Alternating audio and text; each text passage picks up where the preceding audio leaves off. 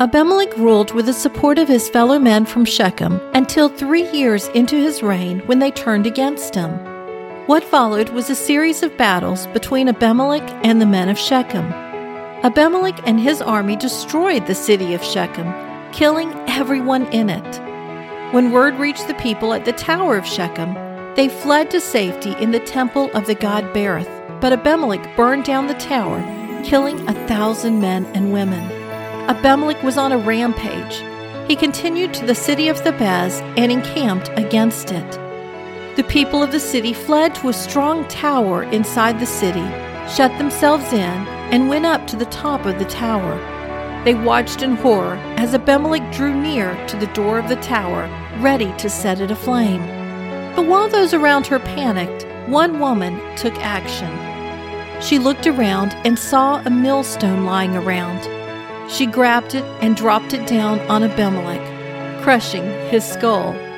While he lay dying, Abimelech called to his armor-bearer, ordering him to draw his sword and kill him, lest men say that a woman killed him. So the armor-bearer thrust him with a sword, and Abimelech died. Just as God used the housewife Jael to defeat Sisera, he used an unnamed woman of Thebez to save her city from destruction by Abimelech. 1 Corinthians 1:27 says that God uses the foolish to shame the wise, and the weak to shame the strong. He used 2 humble women to bring down mighty warriors. He can use us today as well in ways we could never predict. I'm Sharon Wilharm, host of All God's Women and author of the brand new Women of Prayer Bible Study. Learn more at herprayer.com.